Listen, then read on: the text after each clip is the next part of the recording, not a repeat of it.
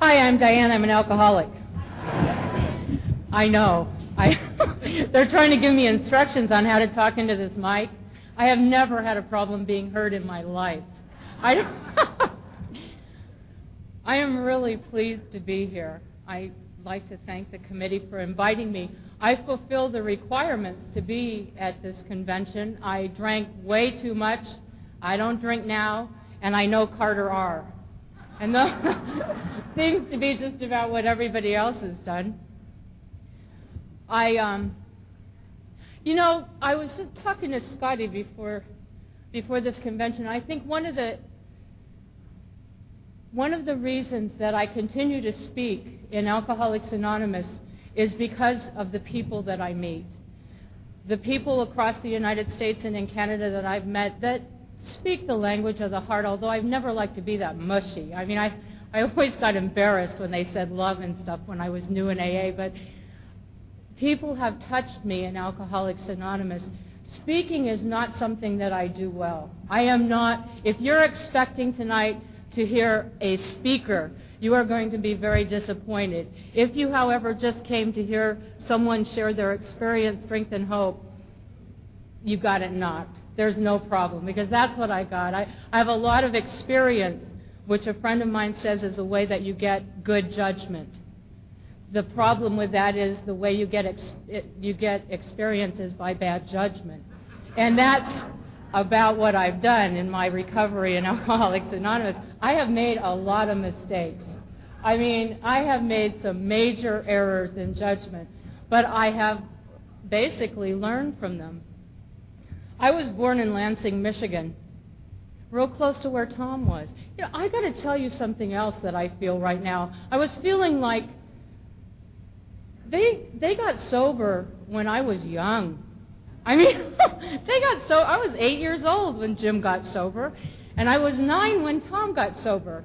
And I was feeling intimidated. I mean, they're sober almost as old as I am. Except for that really doesn't mean anything, does it? If I stay alive long enough, and when I tell you the rest of my story, you'll understand why I say that. If I stay alive long enough, I will probably not drink that long, too. My life is not good when I drink. I was born in Lansing, Michigan, to parents who really don't like children. They didn't like children then, and they don't like them now. They're not fond of their, like 2 or 3 hours, and they burn out. And it's not that they're bad people. They're not bad people. They're just not fond of kids. And we used to make them really nervous, and especially myself. I have always had the kind of personality, you have kids, and say you have 2 or 3, and you've always got one. You say, one more peep, and I'm going to smack you. And I would always have to peep. I mean, I'd have to peep. And I've been like that since I was born. I mean, I don't remember any time in my life when I didn't have to see just how far I could push them before they would hurt me. And I generally made it. We lived in Michigan until I was 7 years old, and we moved to California. I've been there for 32 years. So if you're mathematically inclined, you can figure out that I'm 39. If you're not, I'll help you. This is the oldest I've ever been, and I don't know how to act. I'm telling you. I never expected to live this long. We came to California, and the one significant thing I remember about my family, besides the fact they shouldn't have had kids, was that I never felt comfortable there. It always seemed like everyone in my family knew what they were doing. I don't look like them, I don't act like them, and I obviously didn't feel like them. And I am also the only alcoholic in my family, except for my grandfather who died. But in my immediate family, I'm the only one. And I always felt very different, very awkward, very intimidated, and very needy of attention because they were never around. And so I would do things to get their attention. And it never really mattered to me whether they got angry or not, just so they paid attention to me. And that didn't change a whole lot. I got into school, and I had the same feelings. I mean, I get into elementary school, and I walk in, and I sit in the classroom, and I remember just like it was yesterday, every single kid in that class had a friend. Every kid in the class came with somebody. It was like Barbie and Ken. And I came by myself. I was an isolated, lonely, afraid child. And I also grew way past my expectations. After this meeting, there will probably be 49 women who are 4'9" in this room. What I have always aspired to be in my life was 4'9". One of those helpless femme fatales that the men adore and care for. You know, I grew up to be healthy. The kind of kid that they pinch on the cheek and they say, God, you're healthy. I mean, I was like baby Huey to my friends. You know what have you felt like that? You know, you're afraid to touch anyone because you'll crush them. That's how I felt. I was awkward kid. And I was big and clumsy. And I always felt ashamed of myself. And I always felt embarrassed by myself. I don't know where those feelings came from. I don't think my parents told me I was big and awkward and clumsy. I just had those feelings from the time I can remember. And I also had great difficulty in ever appearing stupid in public. I have difficulty with that today. My greatest joy in life is not to be humiliated publicly. I don't know how you feel about it, but it doesn't make me happy at all. And at that time when I was growing up, I was terrified to be humiliated. And what it made me do was be very, very quiet, so I would never say the wrong thing or do the wrong thing. And when I got into the sports in school, and no one would pick me for their team because I had difficulty in moving. I didn't want to do it wrong, so I didn't do it. And you just don't get anywhere that way. I was a no-risk person. I was afraid. From the time I can remember, I've been afraid. And I got into junior high school, and my parents got divorced in California, and they fought for us, which was the only time in my life they ever paid attention to me. I really kind of liked their divorce myself. I got a lot of juice out of it. And I'm a person that, like, I don't know if any of you know John from Massachusetts, but he's this big old Indian, and he always says, I don't suffer well. Well, I do. I suffer well and long. And the more public I am when I'm suffering, the better I like it. And the more people that come over and hold me and tell me how sorry they am for me that my parents were like that in my life, I loved it. I'm going to tell you, I am amazed that I ever grew up, that I ever wanted to have anything better, because I loved to suffer. I was into the kind of drama of the pain of childhood and nothing that you could do about it. I got into high school, and I was in high school in California, and it was getting close to the 60s. It's probably in the 60s by the time I got into high school. And there was a gang for everybody in California. You know what I mean? You could be anything in high school. Now, I had problems with the socials, but I could have been anything else I wanted. I decided that what I wanted to do when I grew up was to be a cheerleader. You can laugh if you want to, but I knew what I needed. I needed instant gratification. I needed immediate attention, and all of it I could get. Now, if I could have gotten a certificate to be a doctor in 2 weeks, I would be a doctor, because I had 2 weeks, but I don't have 8 years. I don't have 8 years to go to school to be a lawyer and to get attention. I need it now, so I want to be a cheerleader. I suffer from a minor difficulty that made it impossible for me to be a cheerleader. However, I can't do two things at once. I mean, I could never shake my pom-poms and kick my feet at the same time. It would have been an absolute disaster. I don't have that capability. And another thing I used to do with my life, instead of just doing things, is I always thought about how they would turn out. What would happen if? And I started thinking about what would happen if I got out there and I tried to shake my pom-poms and kick my feet at the same time, and I hit somebody. Or, God, what if I fell? And everyone was there and they saw me. I would die. I would never be able to go back to school again. One of the things I heard when I was new in AA that hit home with me, and I've loved ever since, is that the difference between alcoholics and non-alcoholics is that when non-alcoholics get a flat tire, they call AAA. When alcoholics get a flat tire, they call suicide prevention. And that's it. That is what I do. That is the way I am. I am a person of intense emotion. And I don't know how to have gray area. I mean, everything is really good or really bad. And I decided that I would never be able to go to school again if I did something humiliating. So I didn't become a cheerleader. I became a surfer. Now, I became a surfer like I've become many things in my life. I got a surfboard. I got a surfboard, and I carried that surfboard everywhere I went. I mean, it was red, and it was big, and they noticed me, and they knew that I was a surfer. The only place I did not go with that surfboard is the ocean. You got it. I don't like the ocean. I have never liked the ocean, and if I live to be 150 and stay in the same place I am in Huntington Beach, I will never go into the ocean. But I wanted to be a surfer. And after a while, they start looking at you funny. You know how people are. They get suspicious that you don't belong. And I never put the board in the water, and after about 6 months, they knew I wasn't a surfer. And I started feeling funny there. So I decided that I would be a biker, which is absolutely hysterical to me today. I cannot imagine what I was thinking. However, by that time, I had acquired something that helped me do things that I couldn't do on my own, something that did for me what I could not do for myself. And it started out in the form of peppermint schnapps. It was wonderful.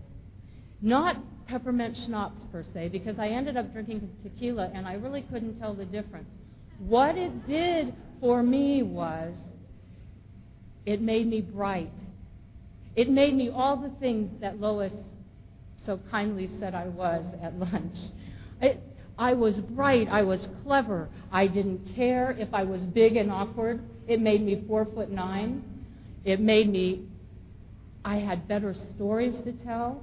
I felt warm. Who cared if I had Ozzie and Harriet for parents or not? I mean, I didn't care anymore about my home life when I drank. It just seemed okay to me. Everything seemed okay to me. And I figured if you drink a couple of drinks and everything seems okay, if you drink 25 more, you will be the best. You will be the best. And God knows I always shot for superior. I mean, no average for me. So I always drank too much. Now, I'm not going to say that I was born an alcoholic. I have no idea. All I know is I never drank right. I never drank like other people I know. I always drank more than I needed to get something I never got, past the first time I ever drank. I never got that same feeling again, and I always drank to get it, and I always drank more than I needed. I started drinking a lot in high school. It helped me join the groups of people that I joined. I don't know how much you know about bikers, and if there are any bikers out here tonight, please don't be offended.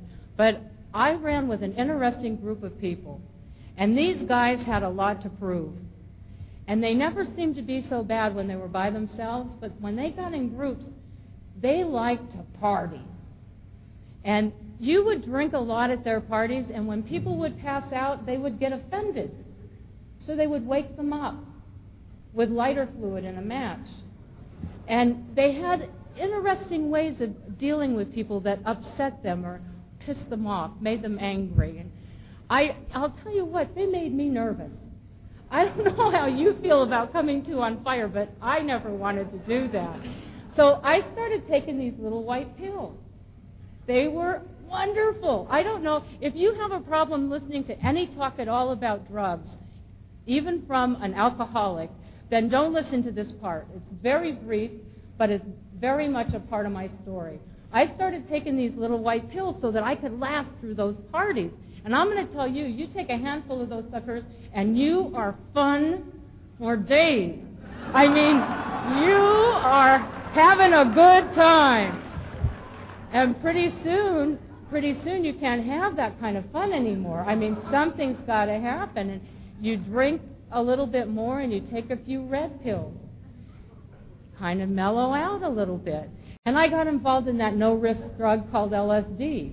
You take LSD, you sit in a chair, and life happens for you. You don't have to get up. Walls move, the floors move, people talk, they're not there. It doesn't matter. I mean, I got into a little social heroin periodically, and what I never stopped doing was drinking. I drank all the time, and I experimented with these other drugs, other chemical means to better living, and I had a very interesting high school education. I started getting arrested when I was 15 years old. I went to juvenile hall for the first time. I never did like juvenile hall, but I went back a lot. I was a public drunk. I like to drink with people. I like people to know what a good time I was having. And I drank a lot. And we used to go and have fun at beach parties. And I'm just going to tell you one of the things about one of the incidences of my drinking that will show you what my drinking was like, because it never got any better than this. And I drank 10 years more. I was 15 years old, and we were going to have fun at the beach. And we all went down to the beach, and we were drinking sloe gin, which has got to be the most disgusting thing that was ever invented, but it works. So I didn't complain. I drank the sloe gin. And then we had these quarts of warm beer. We were drinking these quarts of warm beer, having fun. I mean, you know how much fun you have. And somebody gave me this pint of Bacardi rum, and they said, I dare you to drink this. Now, if there's anything that I couldn't stand was to be dared. If they were daring me, I had to do it. It never occurred to me that I could die if I drank that pint of Bacardi rum. In fact, if it had occurred to me, I probably would have drank it anyway, because I needed what they had. And they gave me the pint of rum, and I drank it. And the next thing I knew, I came to in the Orange County General Hospital being x-rayed. Now, I've pieced together over the years what happened that night. And what happened is I drank that pint of rum, and I blacked out. It was my first blackout that I remember, because it was a long period of time, and I did a lot of bizarre things that other people were witness to. And you know how they always love to fill you in? I mean, if there's somebody around when you do something bizarre, they'll tell you. And they told me that what I did was I got so wasted they wanted to get me home before my mother found out. And they took me to my swimming pool and tried to get me sober in the pool. And they almost drowned me. And when we were going along the coast highway, I grabbed the wheel of the Corvette, and we were going 100 miles an hour down the coast, and I almost killed 4 people. I don't remember. They beat me nearly to death. And I ended up in the Orange County Hospital being x-rayed at 4 o'clock in the morning, and my mother had to come and pick me up. And all I remember feeling is, am I always going to look like this? I don't remember feeling bad or guilty or remorseful. I had 2 black eyes, and I was all cut up and beat up, and I thought, am I always going to look like this? That was about as deep as I ever got. And I went to juvenile hall after that, and they put me in reform school. I spent a year in a reform school that had a 6-month program. And the reason I spent a year in that reform school was because I had an attitude that they couldn't do that to me, and I was going to show them that they couldn't do that to me. So they did it twice as long. And that's pretty much the story of my life. I always make it a lot harder than it needs to be. I got out of high school, and I decided that I didn't want to go to college, that what I wanted to do was to get married. It's a good thing I started looking when I was 18. It took me a long time. I was drinking a lot and doing a lot of drugs, and I ended up in jail, which is not a place I'm fond of. I don't like jail, and I know I really didn't like jail because I only went there 3 times. And when I only do anything 3 times, it had a bad effect on me. I got out of jail, and I decided I needed to do something about my life. I was 18 years old. I had nothing. I had done nothing but cause trouble my whole life. My parents were very upset with me because when I was in school, they told my parents, they were so foolish to tell my parents this. They said, your daughter is in the top 4% of her class. She can do anything she wants. And isn't it a pity that what I wanted to do was not exactly what had occurred to them. I mean, my dad thought I should be a lawyer. I wanted to drink. I wanted to drink and have a good time and enjoy my life, and I didn't want to be 9 to 5 like my dad. So I was 18 years old, and I got out of jail for the third time. I thought, I don't want to do this anymore. And I had a friend who had a stepfather who happened to be a member of Alcoholics Anonymous. And this is the first time I ever heard about Alcoholics Anonymous. He took me to a meeting of AA. That was a long time ago. 21 years ago. There were not a lot of young people in Alcoholics Anonymous 21 years ago. The meeting that night appeared to be this big. Now, I know it wasn't, but I had never seen as many. There were probably 500 alcoholics in that room. It was in Long Beach, and the speaker that night was Chuck C., who, until he died, was sober longer than I am alive. He was always sober longer than I was, old, and I looked at him that night, and he had white hair. That man had white hair all his life, I think. And I started looking around that meeting, and I was 18, and my life was not good. Good things were not happening for me or anyone around me. And the longer I looked around at those people, the better my life seemed, and the less likely it seemed that I would belong in a room full of old people. I mean, those people had to be 50 years old. I mean, we are talking 50. And I knew that when you reached 50, you had 5 good years left. That's it. I mean, that's the best you could hope for. 5 good years and you're off the deep end. And you know what? I'm 39. I'm going to be 40 this year. And I am thinking, 50 looks so good. I want to be 50. I think by the time I'm 50, maybe I can have a successful relationship. Maybe. I mean, I have high hopes for being 50. But when I was 18, it looked like they're going to die. I am in the geriatric ward of Alcoholics Anonymous, and I am going to die here with these old people. And it started making everything about my life look good. I don't know if any of you have experienced that, but alcoholism has a way of making pain vague. It has a way, that's why they tell you, remember your last drunk. Remember the pain. Remember what it felt like. Remember the humiliation. Remember the remorse. Because it's so easy to get vague about it. Why do you think most of us could quit drinking 25 times in our career and always start again? Because it gets so vague when the pain of living gets so hard. When reality gets so unbearable again, it gets so vague what happened to me when I drank. And I would always start again. And that's what I did. It looked like I just couldn't belong here in Alcoholics Anonymous, and I didn't know what you had to offer. And I started drinking again. And I went out and found somebody to marry me. And I didn't get married until I was almost 21, so you know it took me a few years. And I was not in great condition at that time. Drinking the way I did and living the way I did, you don't have a lot of time to bathe. And you don't have a lot of time to get into, hygiene, any of that stuff. And so you just can't set your sights too high. But if you're diligent in your effort, you can get married. I know. I found this little guy to marry me, and we had absolutely nothing in common. In fact, I'm really surprised I asked him his name. It was just like the major requirement is he would marry me. And we got married to live happily ever after, and I realized after 6 months that this was not it. Why I married Rick, the reason I married Rick was because I was so empty and so lonely and so afraid that I would never, ever be okay. And I wanted somebody to make me okay. And so I married Rick to make me okay. And nobody can do that for you. And in 6 months I realized that not only did he not make me okay, but if I looked really closely, he started looking a lot like the reason I was so screwed up. And in fact, the harder I looked, the more I realized that if I would have never married that jerk, I would have been all right. Now, doesn't that just fry you how we can do that? But I really believe that. If I never would have married that guy, if I would have gone to college like my mother said, I would have been all right.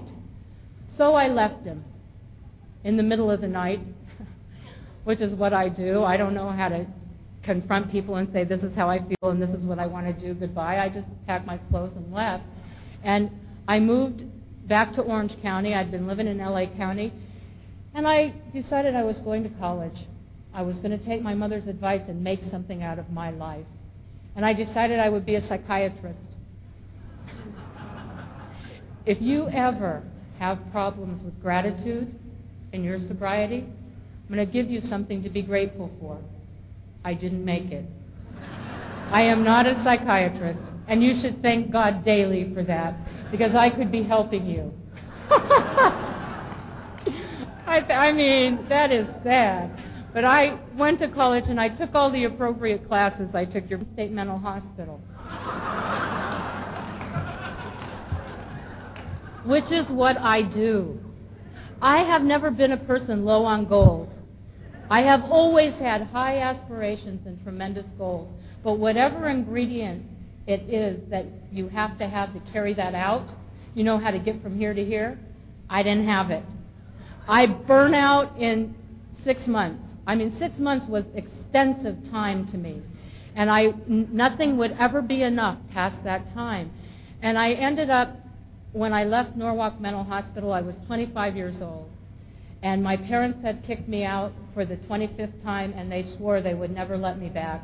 My sister said I could never come to live with her again because I stole some things from her that she couldn't get back.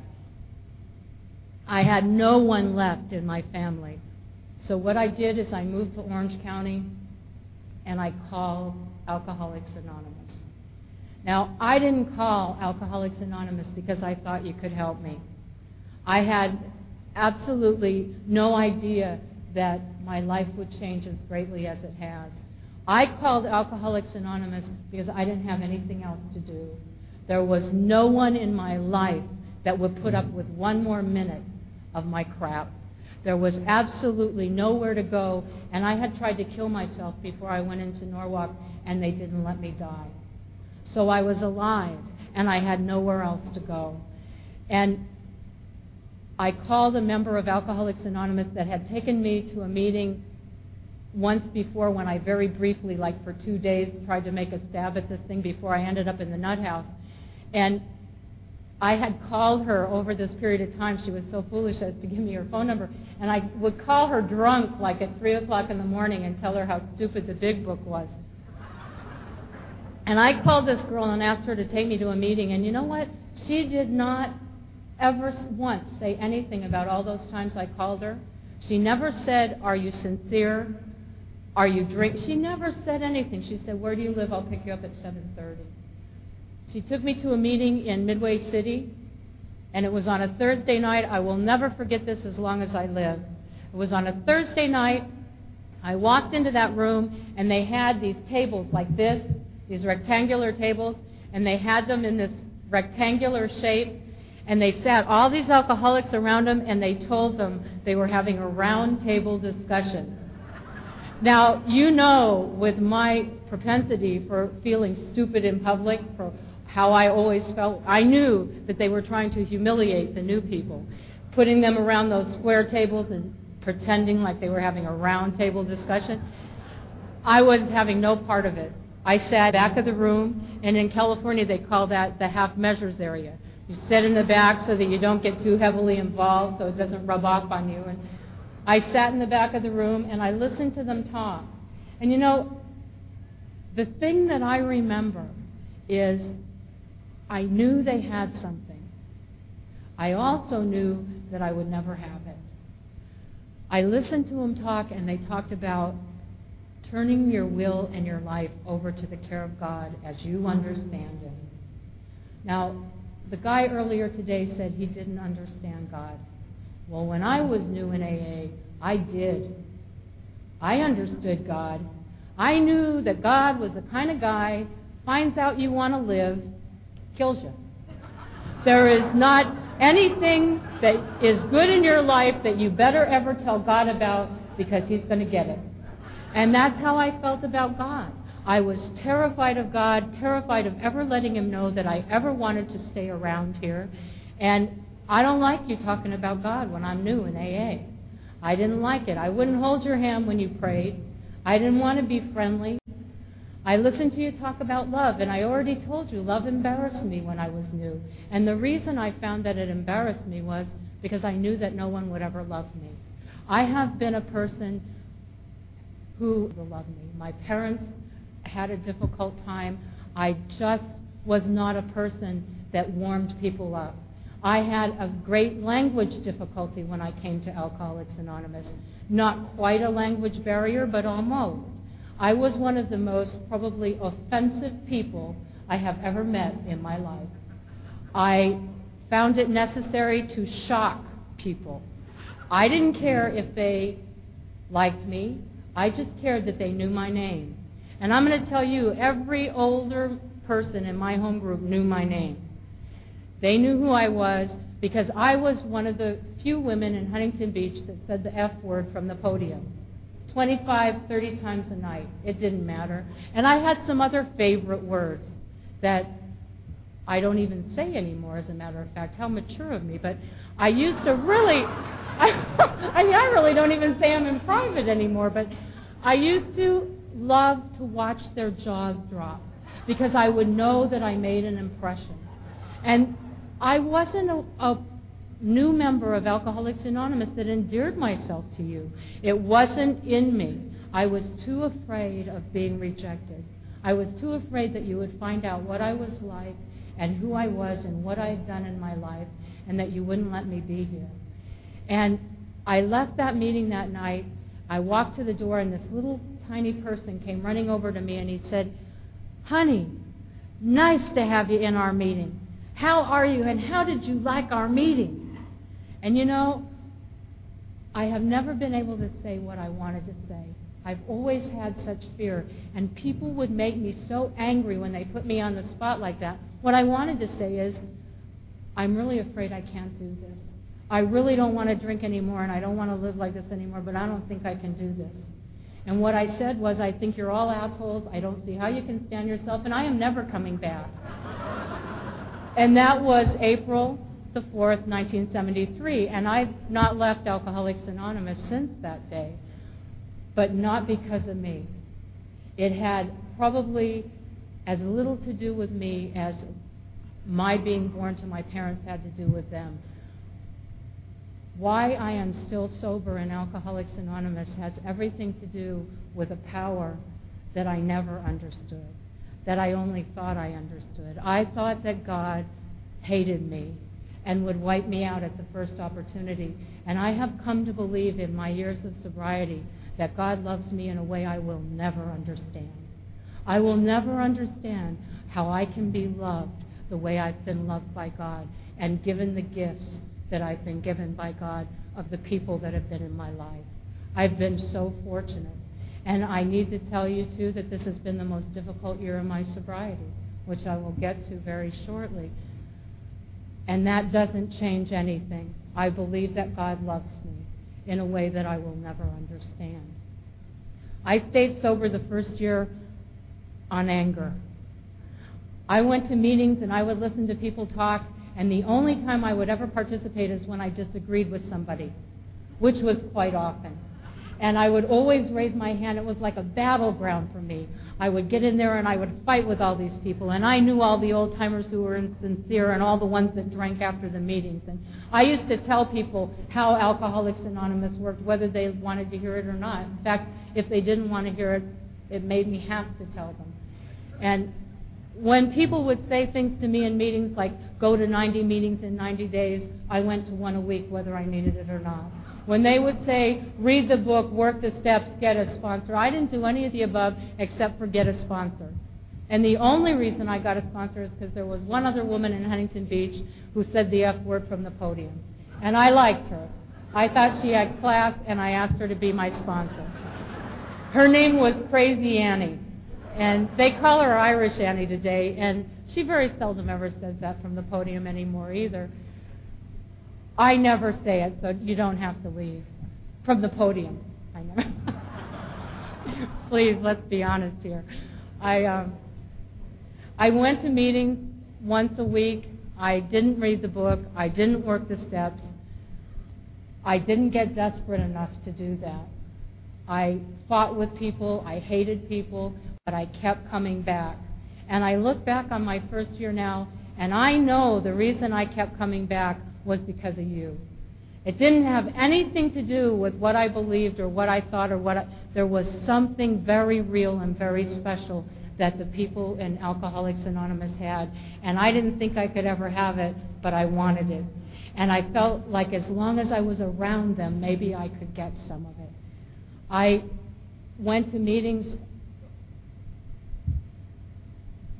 a little bit more when I realized that what I really wanted to do was get married and live happily ever after. I increased my meetings because I knew that that's where I would find him. And I went to a lot of meetings, and I was in this Alcathon. We have Alcathons in California, which are 24-hour meetings. And it was 1 o'clock in the morning. And I walked into this Alcathon, and there he was. I am going to tell you, nothing like that has come into Huntington Beach, Alcoholics Anonymous, since. That man was good looking. He had those big brown eyes, and he had hair everywhere. And he was wild, and he was crazy, and he was my kind of guy. And I knew that this was God's will for me. If there was ever a God's will, I knew that this was it for me. And I walked over to that guy, and I sat down next to him, and we started talking. And we realized right away that we had a lot in common. I mean, we were both sober 10 months. We both knew everything there was to know about Alcoholics Anonymous. We both hated the same old-timers. I mean, we both played guitar. We had so much in common. So we went and explained to his wife and children what had happened.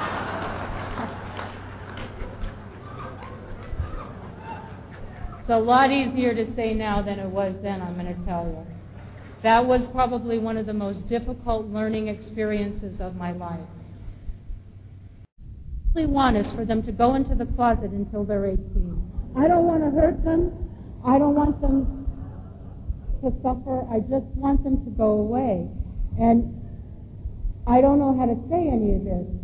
I don't know how to say any of this to the people in my home group who have loved me no matter what I've done in Alcoholics Anonymous. I don't know how to tell people what kind of person I am because I was ashamed of being like that. I don't know how to tell them that I married God's will, who happened to be married to somebody else at the time, and after 6 months I realized that this is the gravest mistake I have ever made in my life. This man is selfish. This man is so selfish that he made me look good. I mean, I thought, I got to get him a sponsor. I mean, I have got to help this man. He has got severe emotional and mental difficulties. What I did is I had gotten rid of my first sponsor because she didn't want me to marry God's will. So I got this other sponsor, and she was the difference between my being here and not being here, because as things will happen, God's will went to practice his principles in another affair after we'd been married for a little while. And justice was served. And I realized that I was not going to make it. That I had lied and cheated and stole my way through Alcoholics Anonymous just like I did everywhere else. People offered to love me here. They offered me a new way of life, and I abused it just like I did everything else in my life because I didn't know how to do it any other way. And I knew when I was 3 years sober and God's will was gone and he took the kids, I knew that I was going to die. My sponsor called me up and she said, "You know, Diane, you're a liar, a cheat, and a thief. And if you're willing to start there, you can probably stay sober." She didn't tell me God's will would ever come back. She never mentioned that I would not have to suffer again in my life. She never said that anything good would ever happen to me. She said, if you're willing to start there, you probably will never have to drink again. And you know what I found out in staying sober from that time to this? Life has not always gone well for me. It's been very difficult, a lot of times my own making, a lot of times out of my control. But staying sober and being willing to walk through whatever situation comes up in my life gives me another day. And if I have another day, things can change. It's not that they change for what I would call better. It's that they always change. And I have never, ever been sorry. Not even today. I am not sorry that I stayed sober through the things that have happened in my life in Alcoholics Anonymous. I started working the steps when I was sober 3 years. I never worked any steps before that. I started with step 1, just like I was new in AA, and I worked all 12 of the steps in the order that they were written, just like I was a regular alcoholic, just like I was one of you. And you know what? Everything that they promised members of Alcoholics Anonymous who worked those steps happened in my life. Things changed. I started understanding how to handle situations that baffled me. I mean, baffled me before. In fact, almost everything did. And I got less insecure, and I started realizing that I didn't have necessarily what I want, but what I had, I wanted. I wanted what I had, and I started getting excited about being a member of Alcoholics Anonymous, and my sponsor volunteered me to be GSR. General Service is not an outside agency, although sometimes in some areas people think that it is. In my area especially, they hate General Service in Huntington Beach, and they used to boo me when I would give my report. And I found out how to get them to stop booing. I increased the length of my report. For every boo, I added a minute. And pretty soon, I got them to quit booing me because I made a deal with the ringleader of the booers, and I said, look, I'll keep it short if you shut up. And they let me make my report every month. I did that for 2 years in Alcoholics Anonymous, and 2 years passed and I was still sober. And I started feeling better. Things changed for me, and I didn't even realize it was happening. I listened to Tom talk last night, and I agree with him that service is the key to feeling fulfilled and worthwhile in Alcoholics Anonymous. However, I don't always have the wherewithal to get myself up and serve. I have been, a lot of times by my sponsors, forced into a situation where I was helping myself without even realizing what I was doing. I became district committee member. Tom had that job twice. I had it once, and then I became area secretary. It was the only job I told God I did not want. I don't want to be secretary. It's manual labor. I don't like manual labor. I was elected unanimously on the first ballot. And I served 2 years as secretary. And you know, I did a good job. I worked hard, and by the time I was done serving as secretary, I really liked it. 1982, I was elected by our area as delegate to New York. And I need to tell you that that was probably one of the most meaningful experiences I've ever had in Alcoholics Anonymous. Not necessarily the best, but one of the most meaningful. It changed a lot of the way I felt about things. I got to New York, and I was 9.5 years sober at the time. I was 34 years old. I was the youngest delegate they'd ever had. And I sat down at the table. There were 90 other delegates in that room. And Billy M. is here tonight. We served on the same panel. And I looked around that room and I thought, God, every other area sent an adult. And they sent me. And something happened to me that hadn't happened for a few years. I started feeling so inadequate and so incapable, and I started getting so self-centered and so wrapped up in my feelings that I knew I would not be able to do that job. In fact, I knew that they would impeach me when I got home because I would make a fool of myself. And I decided that what I was going to do is go home. I mean, if you can't do it, you can't do it, and they can't make you. And so I got up and I was going to go home, and I talked to my friend George G., who was a trustee at the time, and he said, Diane, has it ever occurred to you that there comes a time when we quit worrying about how we feel and we do the jobs they give us in AA simply because they need to be done? No, George, it never occurred to me. It had never occurred to me that I would do a job simply because it needed to be done. I wanted to be good. I wanted to do the job well. He said, they're not even going to remember you were delegate in 5 years. Why do you care how you do the job? It just needs to be done. And you know, I stayed that year, and I did the very best I could, which wasn't great. And I went back the next year, and I did a much better job. And I look back on my 2 years as delegate, and I'll tell you I did the very best I could. It was a very good learning experience for me. We had a lot of problems in our area. I don't know if you've had any in yours, with drug addicts in Alcoholics Anonymous. And because I came into Alcoholics Anonymous with other chemical problems than alcohol, I was asked to do a paper on that. And I really believe the things that I wrote in the presentation that I made in New York. And one of the major things is that there is no way that a few hundred, a few thousand druggies in Alcoholics Anonymous who do not have an alcohol problem is going to hurt Alcoholics Anonymous. Hate and anger and fear will hurt Alcoholics Anonymous. The kind of fear that made them make lists of requirements when we were new, when we were a new organization, the kind of fear that makes us turn against each other, that will hurt Alcoholics Anonymous. And the other thing that I discovered is that I am an alcoholic. I never identify myself as an alcoholic addict because I am an alcoholic. I had chemical problems other than alcohol, but if I don't drink and I practice the principles of recovery in my life, I don't stick needles in my arm. I don't smoke those funny cigarettes. I do not find it necessary to live that way anymore because I am a member of Alcoholics Anonymous, and I don't need to be different than you in order to do that. I stayed sober, and life got better. And I got out of general service, and the last year I was in general service, I forgot to tell you that I took a sabbatical from all relationships. I have a tendency not to do things when I don't do them well, and I figured 2 marriages in that bad a shape meant that I didn't do it well. And so I was not going to get involved for a while, and I dedicated my life to AA and women, helping the women in my area get sober. And there's a girl here with me today that flew out from California. Now I would like to tell you that she flew out simply to hear me speak.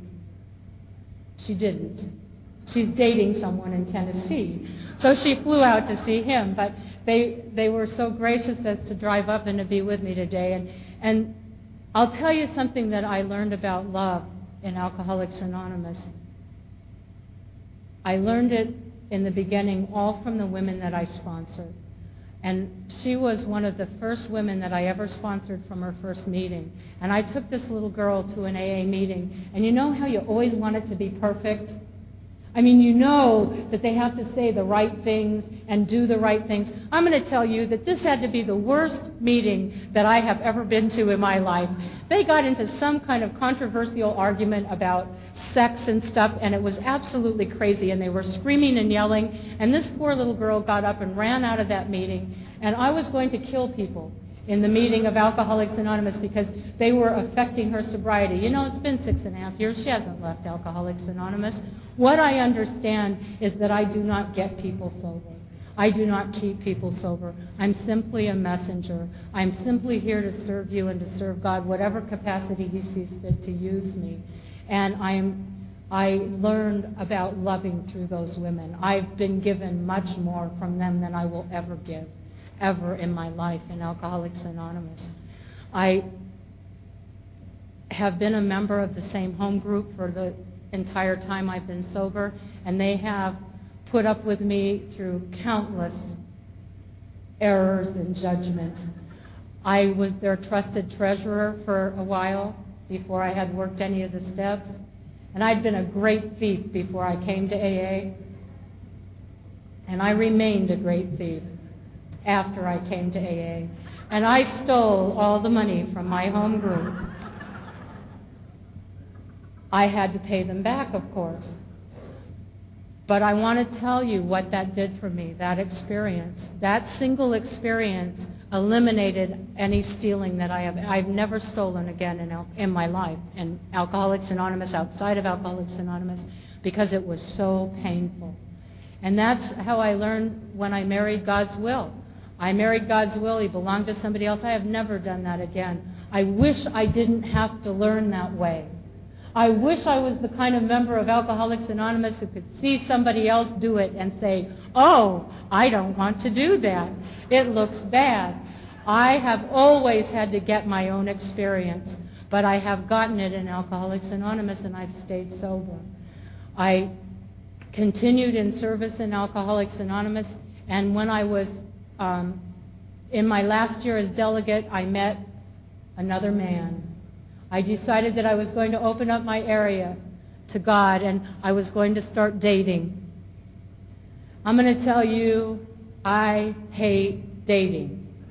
I hate dating. I think it is the most masochistic thing that people do to each other. I mean, you get all primed, right, for this marvelous date, and you cannot even enjoy dinner because you're worrying about being married. 10 years. You can't even have a good dinner. You can't go to a movie because you want to know what he's going to be like in 10 years. I mean, I have never been able to have a date. And so what I did instead of dating was I got emotionally involved after a couple of weeks of this pain. And I got emotionally involved with someone. Our relationship was very well balanced. I gave and he took. And that's pretty much what it was like. And I'm not going to take his inventory. He has his own life to live in his own program.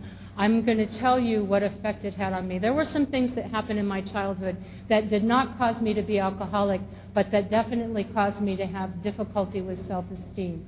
I was molested when I was 8 years old by a babysitter, and I have never in my life been able to get rid of the feeling that there was something bad wrong with me, that there was something terribly damaged in me, and that it was my fault. And I never realized that I felt like that until after I had dated this guy for a year, and at the end of the year he called me up one day and he said, Diane, it was nice, but I've met this girl and she's wonderful, and you were okay, but never that great. And I hung up, and I felt like there was something terribly wrong with me, and that people always knew it, that I might not know it, but they always knew it. Now, what I did, these are some of the mistakes that I have made in Alcoholics Anonymous in the last 2 years that almost caused me to lose my life. And I want to share them with you because I don't want that ever to have to happen to you. If you can ever learn anything from what anybody said, please listen to what I say right now. I made a lot of mistakes. And one of the first mistakes was I was so ashamed of the way I felt that I didn't want anyone to know. So I didn't tell them. And I started speaking a lot in Alcoholics Anonymous and going to a lot of conventions and getting very, very busy so I didn't have to stay in touch with how I felt and what my life was like. And I was very active in Alcoholics Anonymous, but very inactive in my personal recovery. And I started getting further and further away from the people who loved me. And after a while, I started skipping meetings. I never skipped meetings. I knew what happened to people who skipped meetings. And I started skipping meetings. In September of 1985, I sat down on my couch, and I realized that I was 37 and a half years old. I was financially bankrupt because they had sent me credit cards, and I was in heaven spending all this money and paying $20 a month until I realized I was accruing debt without ever using the card. I was in terrible debt. I was alone. I was fat again. I was miserable. And look what I had done with the opportunity that Alcoholics Anonymous gave me. Now, if you listen very closely, you will recognize this as self-pity. If you go to an AA meeting and you say these things, they will tell you, you are into self-pity. And you will get angry as hell, but you'll probably get better, because they won't let you stay there. I didn't do that. I stayed home on my couch. I went to my job. I told the receptionist I'm not taking any calls. I cut off everybody that I loved in Alcoholics Anonymous because I was so ashamed with what I'd done.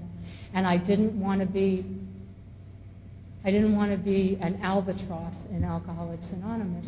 And so I started doing all the things that they say never to do. I started getting too tired. I started getting way too lonely. The women that I sponsor would call me up, and I wouldn't talk to them, but they would call me every day. Darrell Lynn is one of the people that called me every day. And I have another little girl I sponsor who was real insecure, and she told me after I got better that she used to sit by her phone and she would say, "It's okay if she's a bitch, it's okay if she's a bitch. I have to call her." And they would call me anyway. Now I'm going to tell you that's what I understand as love in Alcoholics Anonymous, to overcome that kind of fear to do something for someone else. And in November, at the end of November of 1985, I decided that the only thing I could do was to take my life. And I made plans. And Daryl Lynn also happened to interfere with those plans. She has the same medical doctor I do, and she told him what was going on with me. And he ended up getting me in touch with a psychologist friend of his who was like Mary Poppins. I don't know if you have ever met anybody like this, but this little guy was the happiest son of a gun I have ever met in my life. I mean, he was happy, happy, happy all the time. And everything, negative thing that I said to him, he brought it back positive. And the first thing he told me I had to do was return to Alcoholics Anonymous. He said, "I don't care what else you do, I don't care what you say there or what you do there, but you must go to meetings." And I went to meetings of Alcoholics Anonymous, and I cried, and I felt ashamed, and I felt embarrassed, and I felt alone for a while. But the members of my home group came over to me, and they put their arms around me and made it okay. I don't know how you do that. I will never understand how you do that for me. And I will never understand why it's so hard for me to let you. But you make it okay for me.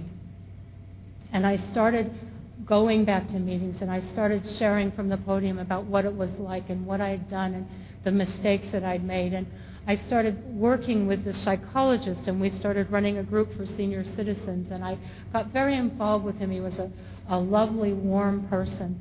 And he started running some other groups, and we did some things together, and we became friends. And a bunch of us had a surprise birthday party for him in July, and he was just a delightful man. On November the 14th of this year, he committed suicide. And it's probably been one of the most difficult things I've ever gone through in my sobriety. I really cared about him, and he saved my life. And he couldn't do it. And I have felt over the last few months that I should have done something. I should have been able to help him. I should have been able to give something back. And I've had such a hard time with it. The thing that I've done differently this time is I've continued going to meetings feeling this way. It's been very hard for me. I had such a hard time dealing with the feelings. I ended up in the psychiatric hospital for a week and a half trying to get some balance with it. And I was embarrassed and I was ashamed that I was there. But everybody in my home group, people came to visit me, and they have been on my side, which is one of the major reasons that I'm speaking here tonight instead of someone else, because they make it possible for me to feel like I can do one more day. I'm not going to tell you that it's easy for me today, because it's not. I still have difficulty dealing with his suicide and with understanding that there was nothing I could do. I still feel like I should have done something. And I still feel the loss of him in my life. But I have gained so much from being able to stay in Alcoholics Anonymous one more day. And if there's nothing else that you hear tonight, please hear that all you have to do is not quit. You don't have to be perfect. You don't have to have a lot of money. You don't have to know how to use credit cards. You don't have to be pretty. You don't have to be bright.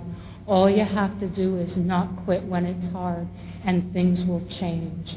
You will have an opportunity to experience love like I've experienced with the people that love me, that are beyond your wildest dreams.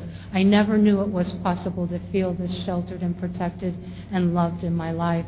I knew I didn't deserve it. And I still have problems feeling like I deserve it today, but I am so blessed with the people in my life, in the home group that I have, and with a God that I will never understand, that loves me beyond my comprehension. And I am very grateful to you for allowing me to share with you tonight. Please don't go away. Thank you.